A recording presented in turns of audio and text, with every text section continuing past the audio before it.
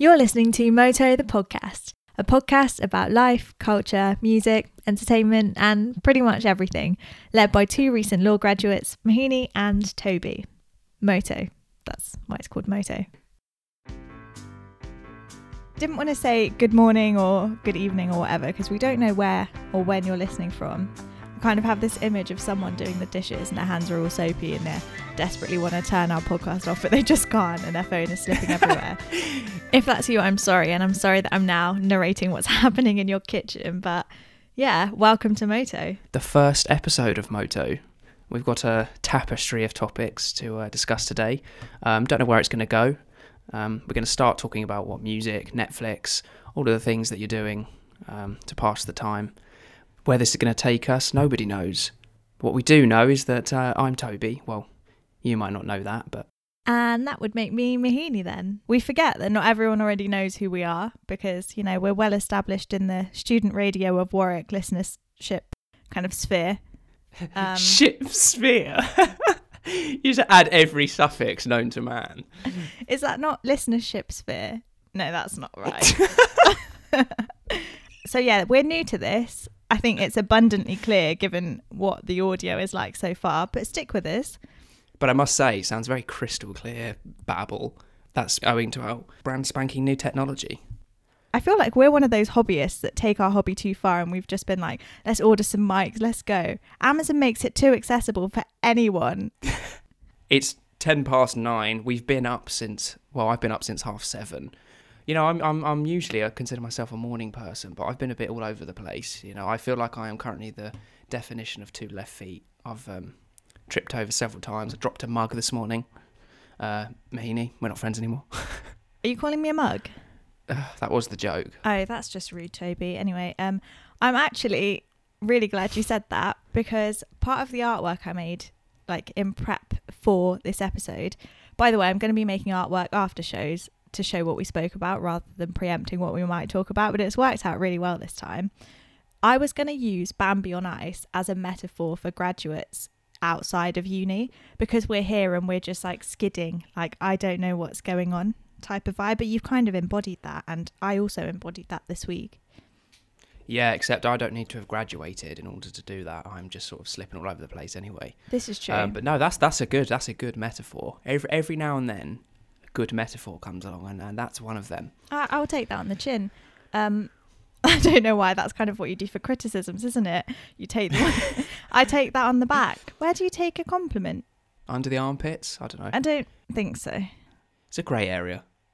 Yeah, so my Bambi thing took on a whole new lease of life this week. I was dog walking, and I don't know where you are listening from, but in the UK we had a lot of snow this week. And I had snow on my Ugg boots. #brand, #advert, #purchase Ugg boots with Moto code. None of that. That's an invalid code. That could be very confusing. That's an invalid code. They would literally laugh and say, who is Moto? That's an invalid code. So I didn't slip in the snow. I slipped when I was running home to go to the toilet and slipped then. Not in like urine or anything. I slipped because I had snow left over on my shoes. So you were a Bambi on ice. Exactly, which is why I think it was like foreshadowing that I was going to slip when I was sat there doodling my Bambi, like what a good metaphor. But yeah, I had to go to A&E because I really hurt my ankle and knee. When did this happen? This happened on Tuesday, and I didn't tell you because I wanted to talk to you about it on the show. But it was actually the most horrific experience, and quite funny as well, because so I took my boot off and then I couldn't get it back on because I was in so much pain. And we went to the hospital, and I essentially went in without one boot. Maybe at the back of my mind I thought, this is it, this is my Cinderella moment, I'm without a shoe, my prince is going to come and find me. Bring along an Ugg boot and be like, oh, you left this in the bathroom in the girls' toilet. Yeah, no such thing happened. I was being wheeled around on a chair. By the time I'd had my scan and the doctor came out to see me, it was like I'd been there for about 3 hours. He came out, looked at me in the chair, kind of thought, this can't be the patient I'm meant to see. He had to march all the way across the room where I was parked in the little corner. He dragged my chair to his office. My little canvas bag was getting stuck in the wheel, bashing about everywhere on his leg. And then he was like, can you stand? And I was like, no. And then he was like, yes, you can. I've just had a look at your scan. You can stand. I thought I'd broken my ankle, and he was like, it's a mild sprain, you're discharged. And I was like, right, sorry, you don't want to waste the NHS time during a pandemic. You really don't want to be that girl. But how are you now? Much better, just a little bit embarrassed. I have found my shoe since. It was not given to me by a prince, but where was it? It was in my mum's boot. A boot in the boot? Yes. Okay. As much sympathy as I expected to gain from you. You ignored I thought my joke was better. What? Where was your boot? In the boot. That's not a joke so much as just you saying the same word. It's just funny, isn't it? Well, I don't know if it is funny. Maybe we need a live audience, because if you don't find something I say funny, then that's kind of it, and vice versa. But maybe they're sat at home washing the dishes, like breaking the dishes over the, hilarity of it all. I mean, but in conclusion, with the whole ankle malarkey, yes, very embarrassing. But also I did use the time to catch up on my Netflix addiction, and that was very much needed. I think Netflix has been the one consistent thing. That's not true. I mean, we've had a consistent lockdown for about a year now, but it's been a big part of the last year, and I have been absolutely glued to my TV. I don't know about you. Yeah, I mean, probably not the same things you're watching, but I think the main thing that stuck out to me recently was Bridgerton. Have you seen it? I haven't seen it. I've seen that other people have seen it. A lot of other people. Yeah. It broke a record for like the most streamed. Yeah. Hang on, I'm going to look this up because I want to seem like I know what I'm talking about. While Toby's doing it, if anyone hasn't seen it, Bridgerton is basically a combo of Jane Austen's Pride and Prejudice meets Gossip Girl. So it's English high society, and when the ladies come out, they have to kind of get married by a certain time, otherwise it's taboo. And there's a queen, and what she says at the start of the season is very like indicative of who's going to get the best match and stuff. But there's this lady called Lady Whistledown, and she's essentially the Gossip Girl who writes in this column, and everything she says kind of impacts the people. And there's a bit of a steamy love story going on. I was going to give you the minutes as to when the steamy stuff is, so you could time it so you don't watch that part with your parents. But that would have required me to like sit down and like figure it out. So I'm not going to do that, but just be warned, there is a bit of steam. Yeah, it was a most watched show ever on Netflix. Damn. I'm not surprised, which is pretty crazy. It is pretty crazy. It's kind of also weird that I take a lot of my viewing suggestions from, that bit at the top where it's like the top 10 in the UK today. And it's like, yeah, I'm being told what to watch, and I'm okay with that. I'm also very skeptical about this because I often go on these sort of breadcrumb trails of looking for certain movies. Like I'll watch a movie, and it might be a really old movie from like sort of early 2000s, and I'm like, I really want a movie just like that, and I'll go on like a really intense research into finding a movie that's like that captures that feeling, right? And then a movie will come up, right, and this will be on like Google or something, and I read on the IMDb description and think, this sounds about right. I see that it's on Netflix, and then the next day I go onto Netflix, and apparently that film, which is not a recent film, will be like number 8 in the UK, and I'm thinking, there is no way that movie is number 8 in the UK. Spooky. What is this top 10? What is it the top 10 of? It can't be the most watched because it obviously takes into account like your cookie data and other things. No, that's definitely been tailored for you. We should compare it. We should compare top 10s over like a week and see if it stays the same. That's really weird though. Yeah, let's do it. Before the next show, let's do that. And let's ask a couple of other people as well to tell us what their top 10s are, and we'll just see if it's the same. Yeah, write in, let us know. So do you think it's bad to watch a show just because everyone else is watching it? Because I feel like lockdown's been characterised by these really intensely popular shows that everyone has to watch. Yeah, we had Queen's Gambit. But then you give it a month, and if you don't get caught up, it's just no one's talking about it anymore. Yeah, I don't think it's a bad thing. I think it's cool. But if you're, like you said, if you're not on it, then you miss out. Like if you watched Bridgerton now and then you go back to everyone, you're like, guys, can we talk about Bridgerton? They're like, well, no, actually. Or if you were talking about Queen's Gambit when everyone was on the Bridgerton hype, everyone would have been like, yeah, chess is cool, we know that, but we're on to like sex in a tree now, so if you wouldn't mind, which is basically Bridgerton. So do you like Bridgerton in and of itself? And if you kind of come across it without knowing how popular it was, would you have enjoyed it as much, do you think? Yeah, I think it would have been a hidden gem, and I think I would have told everyone I knew about it and tried to get the hype. But the thing is, like, Bridgerton's one of those shows where I don't know how to explain it. It's like you have a feeling and you know what feeling you want to watch, and it gave me the feeling I wanted to watch. That sounds like I was just searching for sex. That's not the case. It was more like drama, olden days, like kind of thing. Meets Gossip Girl. So it's interesting you say that, because I've been reading a lot of fantasy books at the moment. I'm on the last kind of stretch of the Game of Thrones novels, and I think there's something really unique about fantasy in that it's all about escapism. Like fundamentally, there's the best fantasy has like really strong parallels and commentary on what's happening today, but it kind of couches it in a medieval setting that has an escapist element. So it's kind of like that dual function. And I think the same can be said of any kind of period drama or anything like that. It gives you a sense of escaping from the current world, and even if it's not a particularly attractive world, the fact that the problems are different from today, it's escapist. And obviously, but also they're so similar that you can relate, and you're like, oh, this is like, it's kind of a paradox, but it's But don't you feel like when you're watching something, you'll get so absorbed in it? Like I got really stressed last night. I can't even remember what we were watching. I think we were watching Wonder and Vision, and the first episode basically is that the boss is coming home and the wife had planned like an anniversary dinner. Really minor, but I was sat there stressing out like, oh my God, is he going to lose his job? Stress. And forgot about everything else that was going on until the episode ended. And I was like, oh, I can relax now. It's all ended okay. Like I honestly take on their stress as my own for that 20 minutes, and I'm like panting. Don't know if I'm just there we alone. go. Escapism is escapism. And actually, one of the things with Bridgerton, Drink when Toby says escapism. Escapist sphere. One of the no, but one of the things I've heard about Bridgerton, again, I haven't seen it, but everyone's talking about it. One of the other things that I've heard about Bridgerton is praise for the costumes. The fact that they're actually very unrealistic. Like literally, they've been like brightened and made more kind of sumptuous and that sort of thing. But they are very expensive and very well designed and that kind of thing. And so actually, whilst it's escapism in the sense of problems from another era, it has this gloss. Like, do you ever notice in these period dramas when everyone has really like nice straight pearly white teeth, and it's like that just wouldn't, it's anachronism, isn't it? That's why I think the blend with Gossip Girl, because it's like high society as well, it's just cool. I like it. I think you should watch it. I think you would like it as well.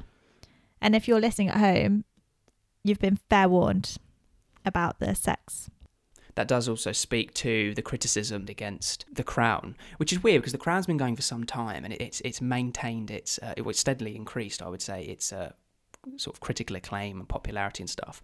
But more recently, it seems to have been criticised for not being wholly accurate and perhaps sending a problematic message about history. Is it not wholly accurate? Because I think everyone that watches The Crown, they'll watch an episode and then they'll furiously start Googling things.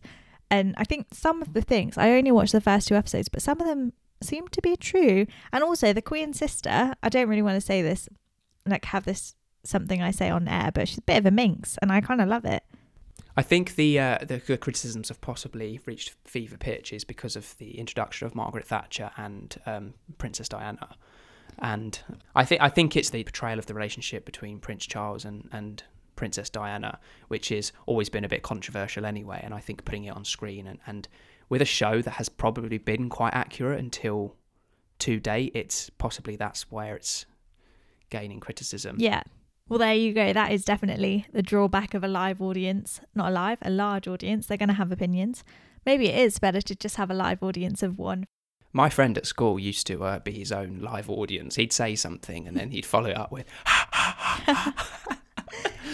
and it's funny because if you didn't find the joke funny, then that's funny, and then you end up laughing at that, and then you really do have a live audience. I think he might be a genius at heart. That's actually kind of smart. He's the sort of person that would like do something by accident and then become like the youngest CEO in history or something. Is he listening? Well, we're not currently live, but I keep forgetting that we're not on radio anymore. However, speaking of having like a little live audience, I kind of do that when I'm pretending to be in a girl band where I'm the lead vocalist and backing vocals all in one. But I feel like everyone does that into their hairbrush anyway. How many bands have you created then or been a part of in your life? Because I've got a few stories. Not really stories, just... Well, I've not ever created a band, Toby. Otherwise, I wouldn't be sat in my mum's, spare room recording into a microphone with you. I'd be on tour. Yeah, maybe this is that didn't work out, so you found yourself behind a microphone in a different setting. So I actually have created a few bands in my time. The first one I ever created was called The Gangsters. It was obviously, I was very into the Killers at the time, so I just went with the next best thing. That was just me and my friend at school. You know, you can't have a band with one person unless you're like, well, actually that's quite trendy now, like the Gorillas and stuff. But at the time it was not allowed to be. You can't be in a band with just one person. A band with one person is just a solo artist. Yeah, and there's something about being in a band that was cooler. So I asked him if he wanted to be in the band. I was like, you don't have to do anything. I just need to be able to say that you're in the band. Obviously, we're never going to perform or anything. So it's just literally me and you that know that you are in the band. And yeah, so he did nothing towards it. I actually wasn't very good at writing music. I just liked doing all the artwork and making those little like booklets that go inside the CD cases. Remember when we used to have CDs? And you made your own booklet. Yeah. CDs. Honestly, I'd love to find them someday. I would love to see these. Wait, sorry, can I get this right? You made booklet CDs, but you didn't make any songs. I wrote the lyrics for songs, and I did them all a cappella.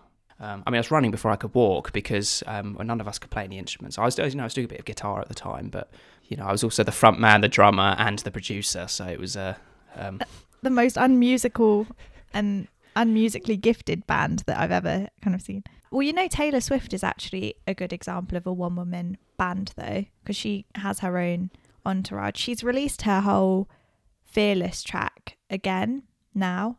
I think Love Story came out yesterday because she had such a faff with her label. So what, has she remastered it or something? Yeah, so I think they kind of took ownership over them when it's her music, obviously. So now she's just releasing it herself, and in brackets it's called Taylor's version. It's such a power move. She's, she's like the big sister I never had that got her heart broken so I didn't have to, and like I'd learn from her mistakes. Obviously none of us like listened. We all made the same mistakes. But then she's there like, don't worry, sis, like let's be empowered with my next album, I used to love Taylor Swift. The Love Story was like my jam. I kind of was embarrassed to be a fan of hers until I watched her documentary. I'm such a sucker for people putting their own documentaries out. The whole point is that you leave it and you like them after. But I watch it kind of like iffy about them, and I leave it crying like, I flipping love you. Like her, Shawn Mendes. Yeah, no, music documentaries. Mm-hmm. Yeah, I watched the Taylor Swift one. I think it was after we were talking about it. Yeah, I watched it, and because I think she has such a, I don't know, my feelings of Taylor Swift very much are paralleled by the story that she tells in that documentary about she was this sort of the country girl, the sort of childhood sweetheart type thing, but then she moved into this like immense kind of intense fame and popularity and that kind of thing, very under constant scrutiny. And I think that was probably around the time that I kind of stopped listening to her, and I thought she became a bit more commercialized. But I don't know that I ever really liked her for the country girl vibe. I don't know that I ever would have particularly said she was a country, that I didn't know her as a country singer. I just didn't really listen to her until uni, which is kind of weird because that's when I was into her older stuff. It's kind of like we're talking about a really cool like artist, like a hidden gem that we found. It's literally Taylor Swift. But I suppose like loads of people go through that because Miley Cyrus had her whole "I'm not Hannah Montana" rips the wig off moment. I wonder if everyone will have that moment in their life. When will we rip off our "We're not Moto"? We'll evolve like Pokemon. Yeah, I really like some of Taylor Swift's songs. Like, it really is a pick and mix though. Like, a lot of it I find very samey. Like, I actually wonder how she's able to make so many songs about seemingly different relationships and experiences. And I'm thinking, well, how does she have the time to do all of this if she's writing about them constantly? When was she actually living? And yeah, how does she have the time to have these really, like, she sings about them like they've been together for years and stuff. And then I'm like, well, how is she having so many relationships to be able to write about them? Because the writing process itself is, this is true, she might write really quickly. In fact, that's what the documentary showed, but it takes a long process producing tracks and songs, and she's produced a lot of albums about a lot of different stories. Maybe it's like a very intense set of 1 week relationships, and then a boot camp, maybe speed dating for the sole purpose of writing songs. Maybe they go into it and they're like, look, don't fall in love with me because I need to make an album next week. My voice is doing it. It's doing it again. You're here every week or every 2 weeks when we record. My voice actually blips in and out. It's going. Proceed while I clear my throat. It's not a bad position to be in, though. I mean, I'm sure Taylor will correct me if I'm completely undermining her feelings and stuff. I don't think Taylor will ever correct us because I'm not sure she'll listen to this. But I mean, if you go into a relationship thinking, open-minded, but in the back of your mind, you know that it's going to make a great song if everything goes kind of kaput. I do wonder if that gives you a certain sense of power. Maybe artists have a creative license when they go into something like, by the way, you're signing over all of our rights and all of our personal memories because I need to make a banger, if that's all right with you. And it's Taylor Swift, so they're not going to be like, Taylor, I don't feel comfortable if you write about me leaving our dirty laundry outside to dry. Like, they get to be with her. I actually got to this point, and maybe it was a couple of years ago, and I was thinking, why is all music about like love and relationships? Why isn't there more music about the other amazing and weird experiences and even the mundane experiences that we go through?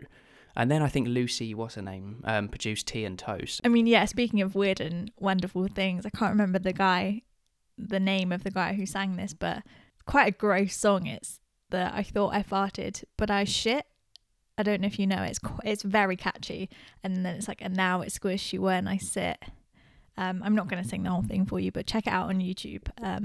Maybe that's the kind of music you're after, Toby. I don't know. I mean, it definitely shakes things up a little bit from the usual, like, which guy or girl I'm crushing on this week, you know? Actually, having said that, there's that song by Olivia Rodrigo, Driver's License. Is it Driver's License or Driving License? Yeah, everyone's gone crazy for that. Has it been in, like, TikTok or something? Yeah, but it literally flashed. I don't know what word I'm looking for. I don't think it's flash, but it stormed the charts, beat Ed Sheeran, like broke every record known to music history, which was crazy. And like, it's one of those songs that you feel like you've heard it before. And I listened to it and I fully got my driver's license. Kind of only the people I spoke about it with were my parents. So there's no real like emotional attachment there. But when I heard it, I was like, oh my God, yes. I could just imagine myself driving around Leicester. Yeah, and I'm surprised that it has taken off, because I remember hearing it and thinking these lyrics they're quite literal. The chorus is something to the effect of, I'm getting in my car, I'm driving around the places we used to drive around, and I'm allowed to do this because I've got a license. So it's kind of but maybe that's what we need, a bit more about this is something people can relate to. I took my keys out of my pocket, I clicked unlock, then I realised they were my mum's keys, so I had to go back inside and pick up my own keys. That's probably why she didn't add that part in, because it doesn't have the same ring to it, but it's very like bim, bim, bim, bim, bim. That's the unreleased version. We actually have special access to that girl who until 5 minutes ago we weren't sure of the name of. I think we should be famous, like acclaimed critics, and then they'll come in with that bit of audio going ba-dum, ba-dum, boom. It's like those people that just come up with ideas just so they can patent them, even though they have no idea how to make said idea into practice. Banksy, I don't know if you followed what happened there, but so I have a little bit of an interest in IP law, flex. So I was reading this for fun, which makes me feel like an absolute loser. But Banksy, his flower thrower picture, painting. So he had a trademark over that, so basically no one else could use it for commercial reasons. But then this card making company was like, hey, no, you're not using it, let us use it. And yeah, basically they got the right to use it because the courts were like, yeah, Banksy, bro, you're not using this with the utmost respect, hun. Obviously it was not said in that way, but maybe all courts should be that friendly, and then no one would be scared of like suing. Yes, so expect a lot more IP law where that came from. This has kind of been a roundabout way of maybe getting to our introduction, who we are, what we're about. Yeah, so we made this podcast because we had been off air for about a year. We were on student radio last March, and then the whole world was like, lockdown, please. So we were in lockdown, and then we picked up where we left off, more or less, in the shape of a podcast. And we hope that you find it funny, entertaining, annoying, anything that makes you feel we'll take as a win. Even if it's rage, as it's still going back to that person washing their dishes, just like, ah. And as we like to say, if you're studying, pretending to study, driving, pretending to drive, Olivia Rodrigo. Oh no, she's not pretending, she got a license. Don't forget that. She couldn't have been more clear. She did. She made a song in the about title. it. This is me being ignorant. Sorry, Olivia. There's going to be a day where Olivia and Taylor Swift both listen to this podcast and they're like, oh my God, let us come on as guests and tell you our side of things. This is so unfair. Or they'll write a song about it when we say, no, you can't come onto our show. But yeah, it's been a bit of a rogue one today. As Mohini says, we're going to try and tap into the full spectrum of human emotions. And if we do, if you feel anything, then we've done our jobs. In any case, we've managed to get this under 30 minutes. And I mean, if you play that on double speed, that's like less than 15 minutes. You can make a coffee in that time. Why do you take 15 minutes to make a coffee? I think that's like a 2-minute in out. Oh, Mohini, we have very different ideals about coffee. That's a story for another day. You can consider this show your espresso for life, shall we say. That's so cringe. I can't believe we're ending on that. But we are, because it's time to call it TOD, time of done. I thought that was a real acronym then. We'll be back not next Monday, but the Monday after. And yeah, stay safe, stay groovy. That's so lame.